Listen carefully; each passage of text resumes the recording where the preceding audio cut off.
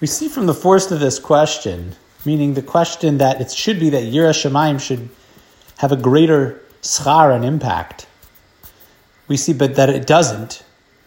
We see that Lefum Tzara Agro actually works a little bit differently than we would have thought. I.e., Ein haschar shel tsar lefi kvedus hamaisa b'shas mitzvah.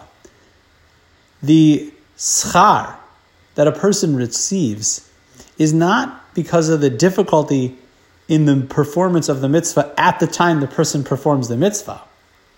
Ela lefi havoda harbe hanachutze kedei lahakshir atzmo l'oso asiyah shel mitzvah. Where does the schar come in? In all the preparatory work that the person has put in to be able to perform this mitzvah.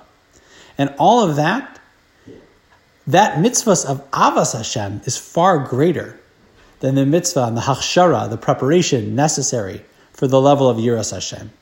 He then points out, as we've seen in previous pieces, from Rabbi Yisrael Salanter, who says that Yidavar HaKaved L'Adam, Lo mipas matzav teva leidaso.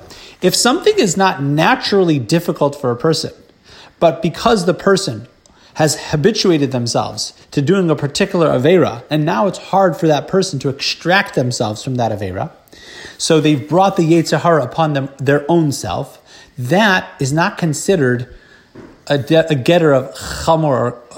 In other words, that's not considered, it might be serious, but it's not considered lefum tzara agra to get themselves out, because they've put it on themselves. In other words, their own doing, they've dug their own grave, so to speak, and therefore, to get themselves out of it, that's not considered lefum tzara agra. It's necessary, they have to do tshuva, but it's not considered lefum tzara agra. And he says the other side, something which is lo yachshav l'adam rak begetter kalus.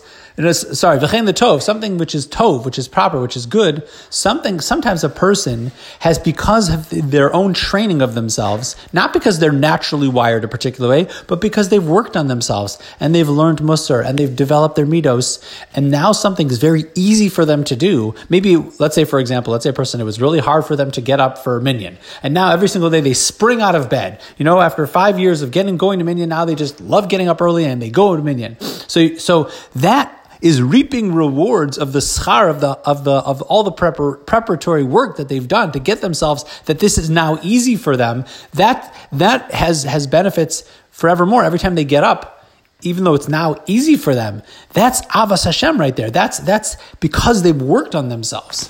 God willing, we'll continue tomorrow.